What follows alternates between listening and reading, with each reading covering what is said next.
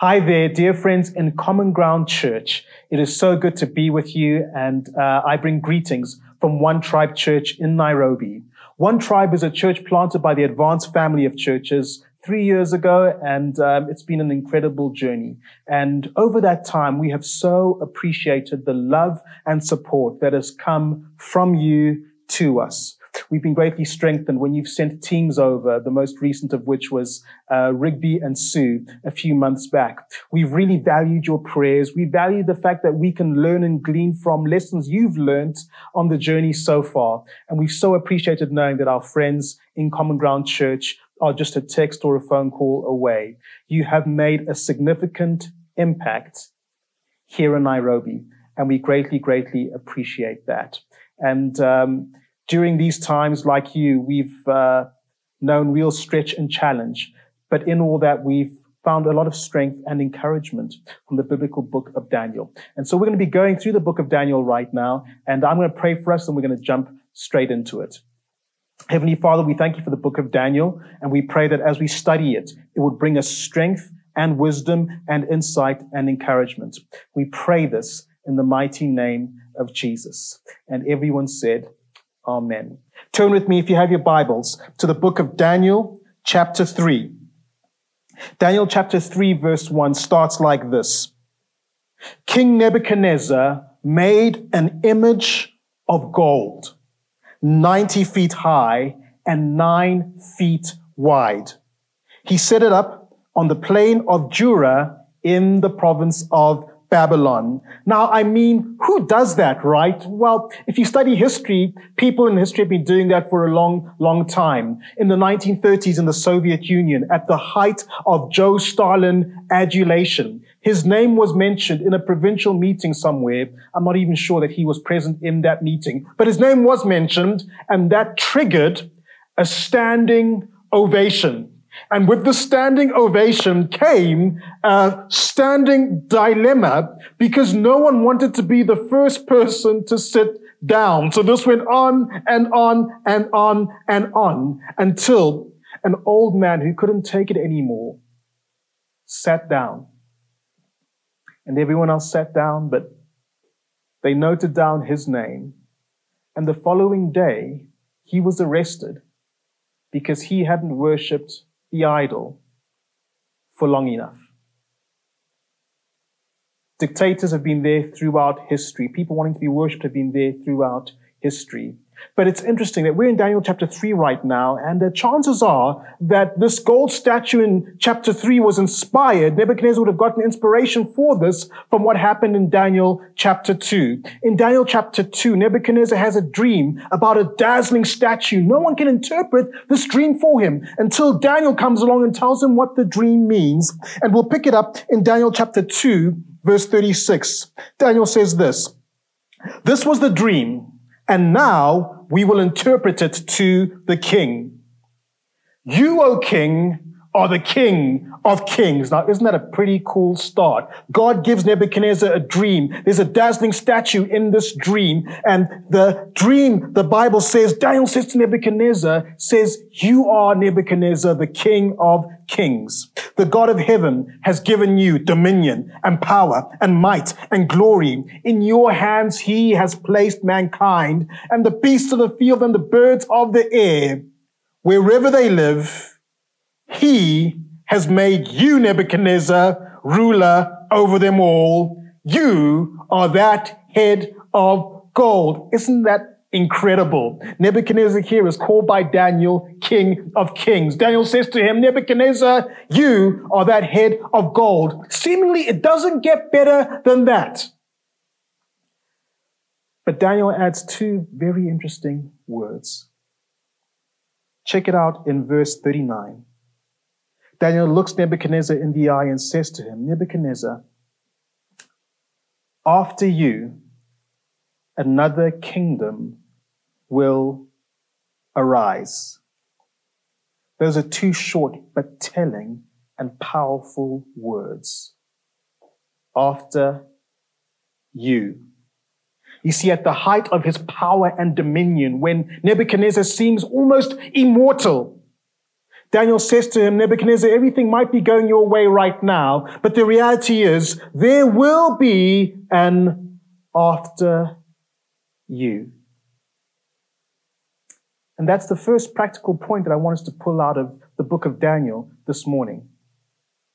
Is that whatever crisis you might be going through, wherever you are, whoever you are, no matter what life has thrown your way, like Daniel looked at Nebuchadnezzar and said, there will be an after you. You and I can look whatever crisis we're facing in this lifetime, and we can say there will be an after you. Whatever you're going through, friends, it too shall pass. Spiritual, emotional, relational, financial, health challenges, it too shall pass. As I say those words, I'm reminded of the scene from the Fellowship of the Ring, part of the Lord of the Rings trilogy, where Gandalf the Grey is with his friends and he faces up to this fiery beast called the Balrog. And as he's standing on this old stone bridge, he makes a stand for himself, not just for himself, but for his friends behind him. Not just for his friends behind him, but for all of Middle-earth. And as he takes this beast head on, he makes this incredible declaration. He lifts his staff and he says, you shall not pass. Brings his staff crashing down. Now, you and I may have to change the words slightly, but our posture, as we face challenge in this lifetime, particularly as Christ followers, our posture can be the same as his. We can look the toughest things that this life can bring our way, and we can say, not you shall not pass, but you too shall pass.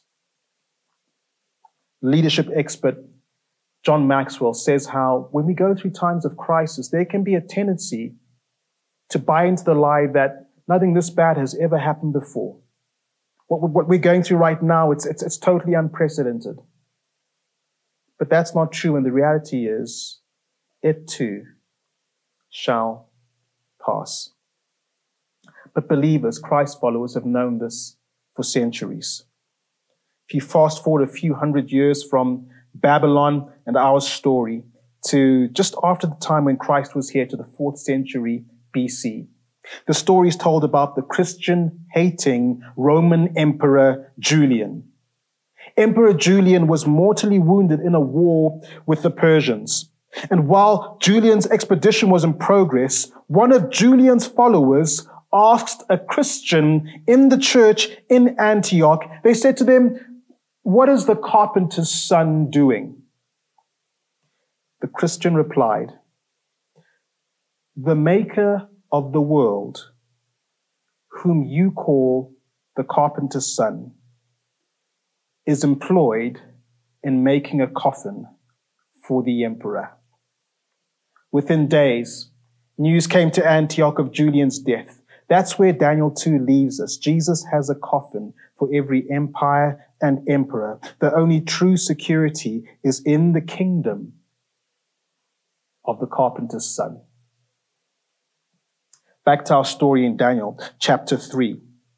The Bible says that Nebuchadnezzar then summoned the satraps, prefects, governors, advisors, treasurers, judges, magistrates, and all the other provincial officials to come to the dedication of the image he had set up. So the satraps, prefects, governors, advisors, treasurers, judges, magistrates, and all the other provincial officials assembled for the dedication of the image that King Nebuchadnezzar had set up, and they stood before it. Then the herald loudly proclaimed, this is what you're commanded to do, O peoples, nations, and men of every language. As soon as you hear the sound of the horn, flute, zither, lyre, harp, pipes, and all kinds of music, you must fall down and worship the image of gold that King Nebuchadnezzar has set up. Whoever does not fall down and worship will immediately be thrown into a blazing furnace. Therefore, as soon as they heard the sound of the horn, flute, zither, lyre, harp, and all kinds of music, all the peoples, nations, and men of every language fell down and worshipped the image of gold that King Nebuchadnezzar had set up. At this time, some astrologers came forward and denounced the Jews. They said to King Nebuchadnezzar, "O king, live forever. You have issued a decree, O king, that everyone who hears the sound of the horn, flute, zither, lyre, harp, pipes, and all kinds of music must fall down and worship the image of gold, and that whoever does not fall down and worship will be thrown into a blazing furnace. But there are some Jews whom you have set over the affairs of the province of Babylon, Shadrach, Meshach, and Abednego, who pay no attention to you, O king. They neither serve your gods nor worship the image of gold you have set up." I love this bit. Not just angry, not just furious, but furious with rage. Nebuchadnezzar summoned Shadrach, Meshach, and Abednego. So these men were brought before the king, and Nebuchadnezzar said to them, "Is it true, Shadrach, Meshach, and Abednego, that you do not serve my gods or worship the image of gold I have set up?" Now, when you hear the sound of the horn, flute, zither, lyre, harp, pipes, and all kinds of music, if you're ready to fall down and worship the image of gold I made, very good. But if you do not worship it, you will be thrown immediately into a blazing furnace. Then what God will be able to rescue you from my hand? You can probably tell that a smile comes across my face as I read the story. And that brings us to the second practical takeaway from our journey into the book of Daniel today. Number one was, remember that whatever you're going through, it too shall pass. Number two is keep your sense of holy humor. Keep your sense of holy humor, no matter what you're going through right now. Now, don't get me wrong. Don't hear me saying that what's taking place in our story right here, right now, isn't very serious. In a sense, things couldn't be more serious. The most powerful man in the world is furious with rage. Every man, anybody who is anybody, is there at the presentation of the statue in the plain of Dura and is bowing down. Their careers are on the line. Their lives are on the line. In some ways, it couldn't be more serious. And as I studied the first half of this book of Daniel, I found such encouragement from the robust faith of Shadrach, Meshach, and Abednego. I found encouragement from them as I've watched them go through fiery furnaces and lions' dens and seen visions on the wall and disembodied hands appearing. And through all of that, they go through it with a poise and a calm, not just a poise and a calm, but even a holy sense of humor. And I picture Shadrach, Meshach, and Abednego talking to Daniel. We can't tell from Daniel 3 whether Daniel was present on this occasion or not, but I can picture them recounting the story to him and them drawing out the humor as they repeatedly talk about the satraps, prefects, governors, and all the politicians who were there. And as they talk about the harp, zither, lyre, flute, and all the instruments that were there, I can see them chuckling amongst themselves. There's a kind of humor that is powerful in a time of crisis. It reminds me of the 2019 World Cup. And all the South Africans said, "Hooray!" And all the English said, "Boo!" In the 2019 Rugby World Cup, the semi-final was between the New Zealand All Blacks and the English rugby team. New Zealand were the reigning world champions at the time and the favorites in the tournament up against the English rugby team. And at the start of the match, the New Zealand All Blacks threw down their traditional challenge, which is the war dance known as the haka, crafted to strike fear in the heart of every team that they face on the rugby field.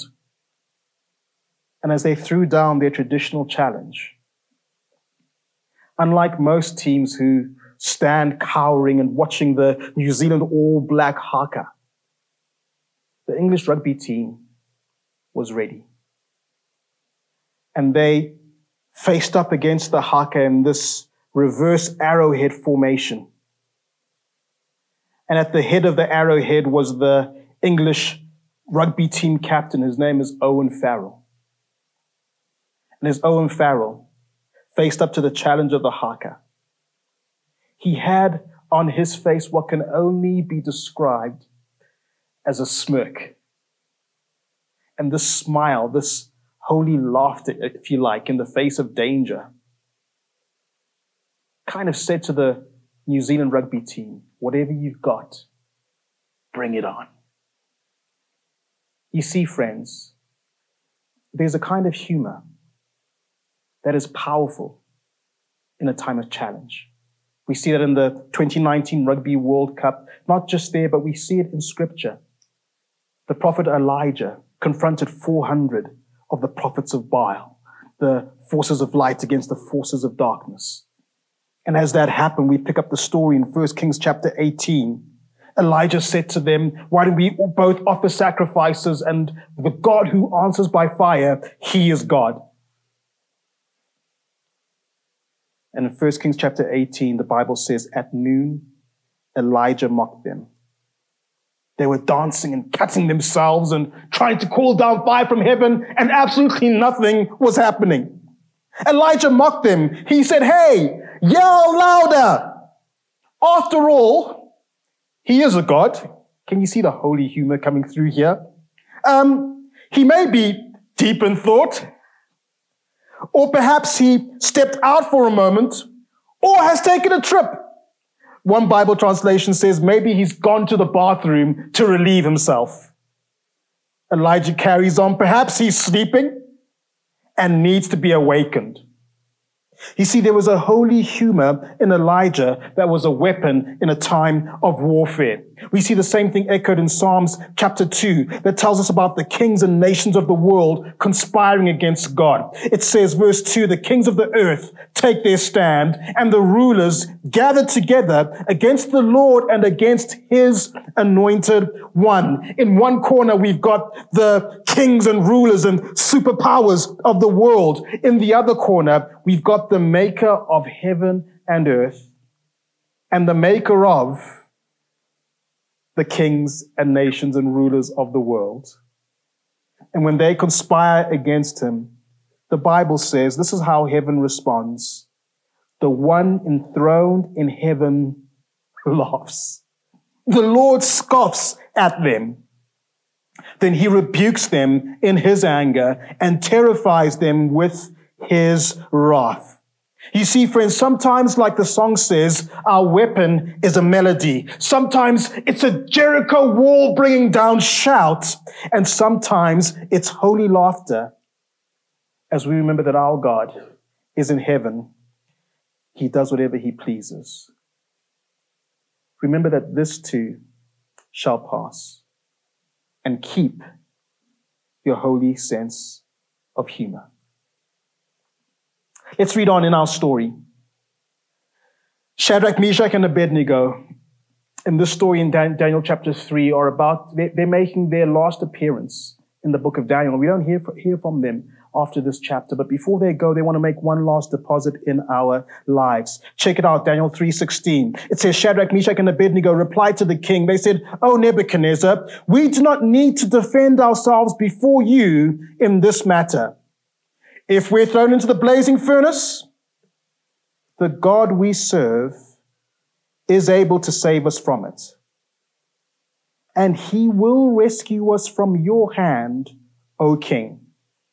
But even if he does not, we want you to know, O king, that we will not serve your gods or worship the image of gold that you have set up."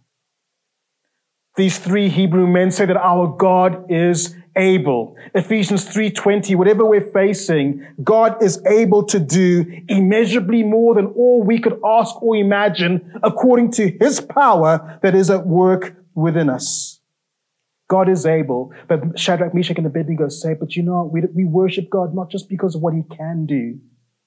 Because even if he doesn't rescue us in this situation, he's still the only one who deserves the worship of our hearts and lives.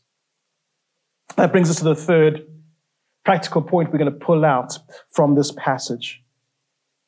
And that's to make your worship unconditional. Friends, whatever you're going through, wherever you are, remember that it will pass.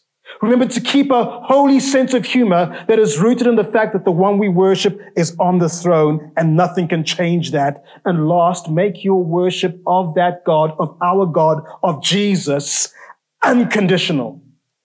That's what these Hebrew boys said. They said whether he saves us or doesn't, he's the one that we will worship. Os Guinness tells of one of the periodic efforts to wipe out religious belief in the former Soviet Union. The Communist Party sent KGB agents to the nation's churches on a Sunday morning, and one such agent was struck by the deep devotion of an older woman who was kissing the feet of a life-size carving of Christ on the cross. He asked her, Babushka, which apparently means grandmother, Babushka, are you also prepared to kiss the feet of the beloved General Secretary of our great Communist Party? Why, of course, she shot back, but only if you crucify him first.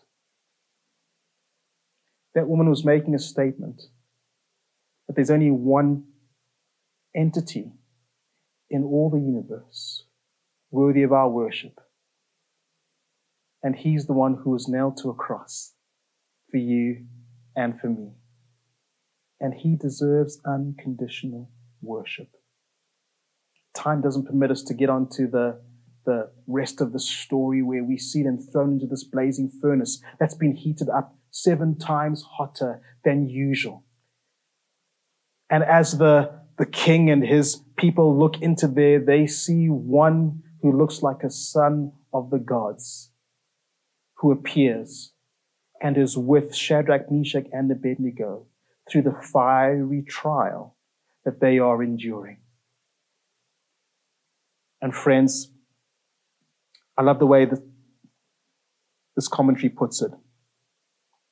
Christ did not keep them out of the furnace.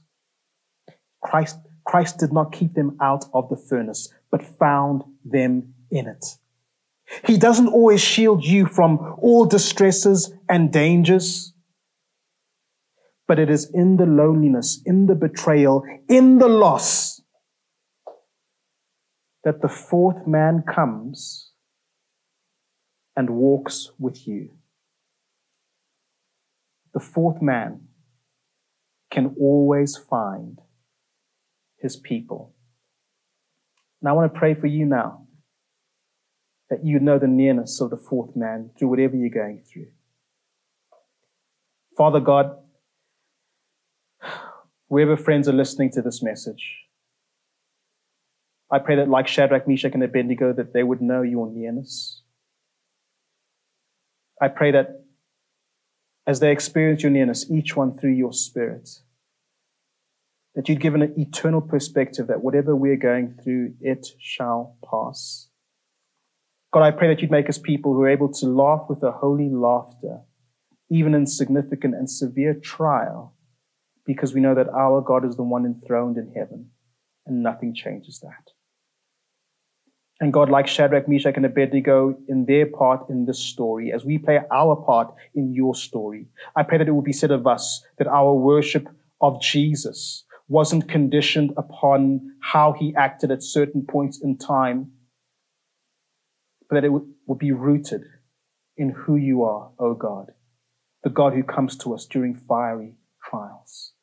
And God, as Shadrach, Meshach, and Abednego knew peace in that fire, may every person watching this right now know a supernatural peace through the power of your Spirit. God, I pray that as Shadrach, Meshach, and Abednego knew your protection, the Bible says that they weren't burned and their hairs weren't even singed. Their clothes didn't even smell of smoke. God, I pray that whatever we're going through, that we would know your supernatural protection. And God, as you led Shadrach, Meshach, and Abednego out of that fire and into a place of promotion and prominence and influence in the land, God, may your people listening to this message know your promotion so that they can be salt and light, so that we can be salt and light in the nations of this world and bring glory to you. And everyone said, Amen. God bless you.